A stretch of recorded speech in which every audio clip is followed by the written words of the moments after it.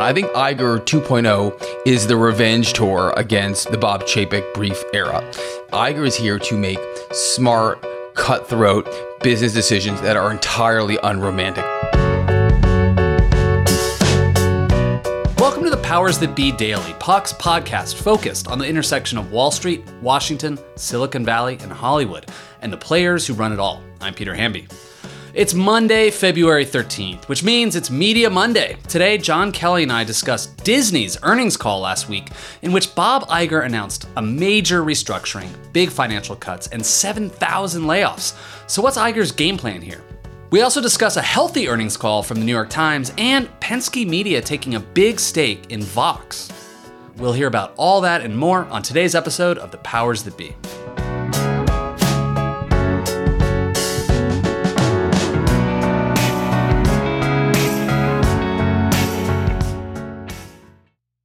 Hey guys, it's Peter. I travel all the time, especially in an election year. And as we all know, what luggage you choose matters. Briggs & Riley is my personal favorite because their luggage performs. It's extremely durable, has amazing features that make packing and getting around easier, and they have the best lifetime guarantee in the industry. If your bag is ever broken or damaged, they will repair it free of charge. No proof of purchase needed, no questions asked, even if an airline damages your bag. All features were created to address customer pain points for a better travel experience. They're extremely durable with rigorous testing and premium materials to last for life. And one thing I love, their supremely smooth, shock-absorbing wheels for easy gliding through your travels through whatever airport you're zooming through. And hot off the press, the Simpatico collection of hard-sided luggage. It's new and improved and just launched on BriggsRiley.com. That's Briggs-Riley.com. It has the new One Touch feature, which allows you to expand your luggage, pack it, and then compress it to its original size. So a carry-on can still fit in the overhead compartment, and that's just one of the new features. It's available in black, navy, and olive. So check out all the Briggs & Riley offerings at Briggs-Riley.com. That's Briggs-Riley.com. Happy Monday, everybody. If it's Monday, it's great because it's Media Monday. I'm joined today by John Kelly, who makes every Monday just really wonderful. Everyone loves Mondays now because of us. John, how are you, man? I'm good, man. You know, we're finally getting the first signs here in the frigid Northeast that the groundhog may actually have meant to not see his shadow. It's like 60 degrees around here, so that's Peter Hamby weather.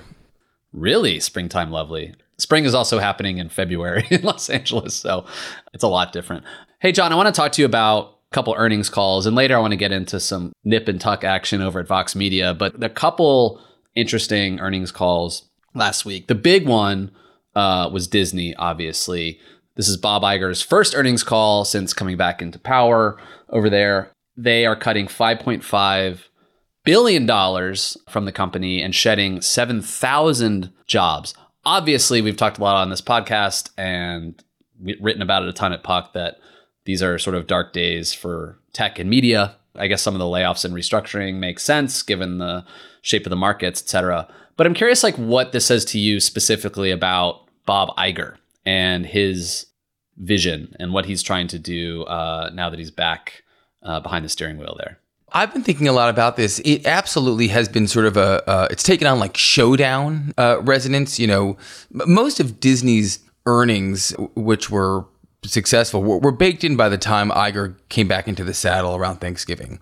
And Iger certainly was forced to confront Nelson Peltz, the activist investor, the incredibly successful and actually only sort of mildly ornery given how the antics of what counts as activism these days. We really have to find a better euphemism for what these hedge fund executives do. That was his first challenge. And I think that Iger very elegantly sort of had swatted him aside and was able to fend off a proxy battle here by making necessary budget decisions and rolling up all of Disney's studios and entertainment streaming service into one unified media division, which creates redundancies. And that's where you get the $5 billion and the 7,000 that you mentioned. And again, we're living in an economic moment where every enormous company is laying off thousands of people. That's always a painful process. Painful is usually the euphemism for how economists describe this. But also we have to remember that hundreds and hundreds of thousands of jobs were added during COVID. So I think that there actually is a corrective thing taking place. So That's the kind of baseline that I think a lot of people are chewing over. But I tend to think that this part was all predictable. Iger did enough to move forward. He did enough to recast Disney as a creative company. He did enough to push Peltz to the side. Peltz is going to make money, which at the end of the day is what Trian wants.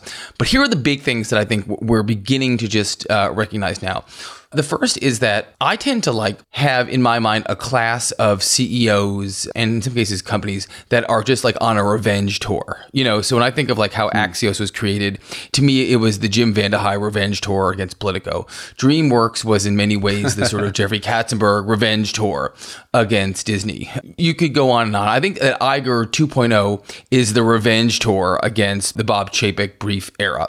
And I think that a lot of the romanticism that dotted the circumference around Iger's first 15-year tour as Disney CEO is no longer really part of the equation. Iger is here to make smart, cutthroat business decisions that are entirely unromantic. So yes, he's now said that he's rolled up the entertainment division and it's built around creativity, and that's all well and good. But I think so much is truly on the table.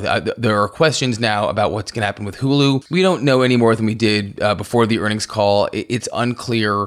I think Iger didn't pledge any fealty to it. He said general interest programming is expensive. That could be his way of negotiating with Brian Roberts, whose company Comcast, owns about 30% of Hulu to get the overall number closer to 27 billion than 35 billion. Iger said he's holding on to ESPN for now. People forget that before he was buying Pixar and reading the first draft of Star Wars movies, Bob Iger was Michael Eisner's COO. He was the head bean counter in charge who was maximizing profitability. And I feel with utter certainty that he is coming in and taking accountability for the size of the $71 million 21st Century Fox deal and all the enormous money that went into funding Hulu. And he is going to slash the shit out of everything that he has to in order to make Disney more profitable and rejuvenate the stock price. Stock price is up 25% since he's been there. Part of that is just this nose to the Tiffany window glass plate Wall Street at what Iger's done in the past. But I think he's going to ruthlessly make the sort of left brain decisions that he has to jump the stock price. And it's going to be very calculated. It's not going to be with big fuzzy mouse ears on. There was one interesting little note in the earnings call, which is demonstrated the inverse of human behavior from COVID, which is they are having to cut costs around the content side of things. But their theme park business did $2.1 billion in profit, a jump of 36% from the previous year. So that just demonstrates that people are spending a little more time maybe in the real world than they were the last few years and a little bit less time with their screens. I had a question about ESPN. Both of us are obviously lifelong avid ESPN consumers. As part of this restructuring, Iger said that ESPN and its streaming offshoot, ESPN Plus, will become a standalone unit for the first time. ESPN president James Pitaro will run both of them, I guess. But what does that look like practically? Can you just walk me through what that means? Is it that there's, in my mind, I feel like there's multiple ESPN streaming things. I subscribe to ESPN on my Samsung TV, but I was trying to watch Cincinnati basketball game the other night and I had to pay for ESPN Plus. It was just it's a little confusing. So maybe that's the whole point. Well, one thing Iger said on the call was that spinning off ESPN had been a decision point that had been pondered under the Chapek era. And news broken by our pal Dylan Byers, even though Disney denied it relentlessly. But I'm glad to hear Iger actually confirmed Dylan's reporting on the earnings call. Funny how that happens. It's funny how that happens. But what's notable to me is that there's a layman's notion that we know live sports is going to have an outsized footprint on streaming. That's already happening. Places, organizations like Amazon are bidding on the NFL and are expected to bid on the NBA. But the challenge that ESPN has is it makes a considerable amount of money on cable carriage fees, which have legal agreements to say that they have to broadcast sports live. It would be a breach if ESPN co-broadcast the college football playoffs on ESPN ABC and Disney Plus, the Disney Plus bundle, right? So these are agreements that are going to take years to sort out. And the change that Iger is managing, quite literally, and this won't be his problem because I think he'll be out in 2 or 3 years as he suggests, and this will be on the next CEO and on Pitaro to figure out How do you manage that transition so that you don't cut off your nose to spite your face? How do you continue to make ESPN as valuable and profitable on the linear side of the business as it can be profitable or at least maximize revenue in the short, medium, and then of course longer term across ESPN Plus? I think siloing it off into its own division or organization at least plays lip service to the notion that those are intense decisions that have to be figured out on an ESPN by ESPN basis. How do you continue to maintain linear while moving to the kind of plus component? And by the way, this is like, I think, a much more credible version of what CNN contemplated under Jeff Zucker and then had aborted. But I actually think that few people really believe that CNN Plus was going to work. I think everyone believes that if ESPN can manage the transition of live sports viewing and carriage fees to streaming, then there's real value there. But the elephant in the room, of course, is that even though Iger says ESPN's not going anywhere, the easiest way to sell an entity of a conglomerate is to siphon it off into its own unit, which makes it much more distinct to sort of disintegrate from the larger entity, because it is actually really hard for huge companies to value pieces of their business because there's so much interconnection and they're so intertwined behind the scenes. So this way, if you have a broken out ESPN P&L and broken out operations teams, it's probably easier if they ever have to countenance that. And I actually kind of believe that Iger doesn't want to do that. Disney's not a family business. He's not the founder, but he's as close as you're going to find outside of Walt Disney. And he loves sports. That is genuine and real. I just can't imagine him wanting to give it up under his tenure. Yes. Remember, he was thought to maybe pursue the Phoenix Suns when they came on the market. The new Kevin Durant-led Phoenix Suns. Hey guys, when we come back, I want to ask John about another earnings call at the New York Times. Their business is looking pretty healthy. And then Vox, which is not looking very healthy, actually.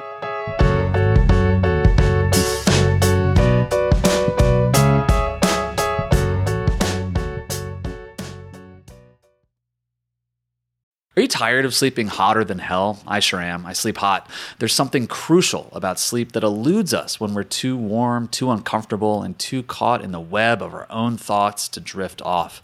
And while curiosity fuels our days, science tells us that cool sleep recharges our nights. That's where ChiliPad by Sleep Me comes in. Meet the bed cooling system that elevates the quality of human life through cool sleep. The ChiliPad bed cooling system is your new bedtime solution. I love it. It lets you customize your sleeping environment to your optimal temperature, ensuring you fall asleep, stay asleep, and wake up refreshed. ChiliPad works with your existing mattress. It's a water-based mattress topper that continuously controls your bed temperature from 55 to 115 degrees, allowing your body to rest and recover. This isn't just about escaping the heat, it's also about optimizing your sleep for better health, more energy, and improved physical and cognitive performance, which I obviously need hosting a podcast. ChiliPads are designed for 1 or 2 sleepers, so if your sleep partner likes to sleep at a different temperature, or you only need it for one side of the bed, that's okay too, and we know that's crucial.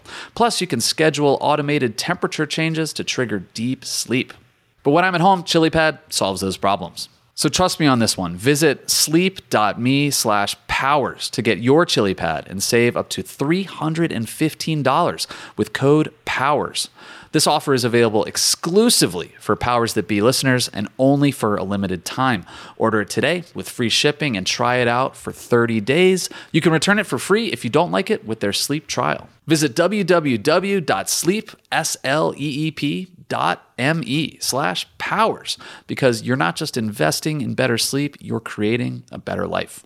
I'm Sandra, and I'm just the professional your small business was looking for. But you didn't hire me because you didn't use LinkedIn Jobs. LinkedIn has professionals you can't find anywhere else, including those who aren't actively looking for a new job, but might be open to the perfect role, like me. In a given month, over 70% of LinkedIn users don't visit other leading job sites. So if you're not looking on LinkedIn, you'll miss out on great candidates like Sandra. Start hiring professionals like a professional. Post your free job on linkedin.com/recommend today. Welcome back, everyone. John, last week there was another earnings call at a very different company, the New York Times. They are fully a subscription business at this point. They made a lot of money. They said in their earnings call that they added more than 1 million digital subscribers in the year 2022. They have 9.6 million digital subscribers. They shed about Yikes, 70,000 print subscribers. Do you think it means anything both editorially for the New York Times and that they are now creating content for their subscribers more than the general audience, the public interest perhaps? And then also, like, what does it say about their bottom line? Like, what do you think they're going to like make some more investments in? We obviously follow this company closely because it is near and dear to us. And if you look at a stock chart, you'll see the Times is worth about $6.5 billion now. And it's about the size that it was 20 years ago when the New York Times company actually was a conglomerate, not the most elegantly composed conglomerate. It owned some shitty assets like the Boston Red Sox, or a small piece of the Red Sox. I think it might have even been a part of like a REIT that was in the Hancock building, About.com. This really is just a model of shrinking to grow. And then, in the era where newspapers were just besieged by Google and then by Facebook and by Craigslist and by the Huffington Post and by all these things, it shed all these assets. It took on a ton of debt, paid off the debt, and then realized that there was probably, and I saw the chart Meredith Kopylevin and the team discussed in the earnings call. You see the chart go down and to the right and then sharply up and to the right again, along the recognition that the New York Times news product has a fixed TAM, a total addressable market. I don't know what quite it is, but I'm sure that they have a lot of financial modelers in that business who are incredibly laser focused on figuring out what is the TAM of the English speaking news audience that's willing to pay. And I think the majority of their subscriber audience is paying for the core bundle, the core news bundle. So when the Times decided to regrow their business as a conglomerate, instead of making these haphazard bets in real estate and sports teams and other digital assets that didn't fit their portfolio. And these were, of course, the main criticisms of the Arthur Sulzberger Jr. regime before AG took over. They would forego that sort of crown trophy asset type portfolio and instead invest in things that supported the core business and were tangential to it. And that means other media assets like The Athletic, which accounts for a meaningful number, double-digit number of the subscribers that they brought on this year, and then all these lifestyle products too. And actually, I think that's healthier. Like, we've tended to talk on this show in private about the kind of billionaire era of media ownership, which doesn't necessarily make anyone happy 5 or 6 years into it. You can talk to a lot of people at the Washington Post. They don't love what it's like to be owned by one person who has no board and has no public investors. I think that there are mixed results at other entities that are controlled exclusively by one shareholder. The Times shows that you can actually, in a public market setting, you can be much more competitive and that the business doesn't rely on the news product. I mean, for years in the late aughts, early teens, the New York Times was the New York Times company, and now it's not anymore. And I think that is a incredibly positive transition, and it's positive for people who work on the editorial side of the New York Times, who found it a huge distraction. And I know because I was there in the building at the time, it was a huge distraction when we were terrified that the lights were going to be shut off. And I'm like being a little dramatic, but not truly dramatic. There were nearly existential fears about what could happen to that company and to that paper. And many of those fears were acted out at Wolfgang's, the steakhouse bar inside the Times building. And I was certainly there for many of those. Last thing I want to ask, they did not have an earnings call, but Vox Media announced that Jay Penske was going to invest in them. And as part of that, they're also doing a little bit of a haircut. Penske Media will own like 20% of Vox. They'll be the largest shareholder. Why? Like, what's the point of this investment? I mean, Vox, by the way, feels like one of the digital era success stories. It has in recent years. Like, they're distributed all over the place. They have all kinds of content, and they haven't really suffered a lot of the pains that some other digital media companies, ad supported, have suffered over the years, last decade at least. Why is Penske going in on Vox? Because Vox is private, there's a lot that I have to admit we don't know. And I talk to people who are nearish that company. So, but I think only a few people, the board, investors they've talked to, potential exit options, only a few people know what's actually, what the balance sheet looks like and what the business really looks like. But here's what I do know from, what's been out there. Vox raised capital at a valuation that was, I think, more than $1 billion in 2015 off of revenue that was north of $100 million, I believe. They recently acquired Now This, the sort of small media conglomerate that Ben Lair ran, that I think brought in hundreds of millions of revenue. And Vox has revenue, according to the Axios story, at least reported on the deal, of $500 million. So it has a valuation that's currently $500 million, which is half of the valuation 7 years ago. And it has a valuation that is equal to the revenue. So it's 1-to-1, that's 1x. And it needed a new cash infusion to do that. So, I think Vox raised a couple $100 million in 2015. This is another $100 million. It's close to having a valuation that's similar to the Capital Inn. These are not ideal circumstances. And I agree. I always thought Jim Bankoff was the digital media CEO of that generation. I think that BuzzFeed and Jonah Peretti, in the end, that didn't quite hit the way people thought. I think the bloom fell off the rose on Vice, but Vox always seemed like it was an incredibly responsibly managed company, and it was really diligently led. So this deal surprises me. I had read that there were no secondary stakeholders, meaning that no money cashed out on the deal, which is sometimes what happens here, that people, early investors, get antsy and they want to get some money out of the business, and so they'll last money in, so the first money goes out. But I'm told that's not what happened here. So it looks like they're fortifying the balance sheet, and I assume that they had to contemplate other options, such as selling assets or considering significant cost-cutting mechanisms, and they didn't want to do that for reasons that were probably strategic, and that they wanted the money. And Penske got incredible terms for his cash. Obviously, $100 million is a check that very few people can write, but if you were writing a $100 million check to own 20%, which is getting close to control, right? You're the biggest shareholder, 20% of a company that was worth $1 billion 7 years ago, and you're getting it at half that. That could be an extraordinary wealth creation vehicle. And I imagine that it's been pointed out to me that this is similar in choreography to how Axios accepted a meaningful Series D from Cox, and then a year or so later, Cox bought them out. I could see why Vox would be just a jet fuel to the Penske Media Corporation. And this may be a ring on the finger, in the first step towards a full acquisition in a year or two. That's my half-hearted prediction, but it seems like I'm not going out on much of a limb by saying it. All right. Those are good predictions. Thanks, boss man. You're always smart on the business stuff. That's why we have you. Oh, thanks, partner. But also on this podcast. I appreciate it, buddy. Good seeing you as always. All right, man. Have a good week. Thanks so much for listening to another episode of The Powers That Be. As a reminder, The Powers That Be is the official podcast of Puck. We'd like to thank Ben Landy, Liz Goff, and Alex Bigler for their editorial and production guidance. If you like what you hear, please share with a friend. It really helps us keep delivering the inside scoop that only Puck can offer. Follow us on Twitter at Puck News. I'm Peter Hamby. See you tomorrow. This has been a presentation of Cadence 13 Studios. Please listen, rate, review, and follow all episodes wherever you get your podcasts. The Powers That Be Daily is executive produced by John Kelly, co-founder of Puck, Chris Corcoran, chief content officer and founding partner of Cadence 13, and produced by Ben Landy, executive editor at Puck.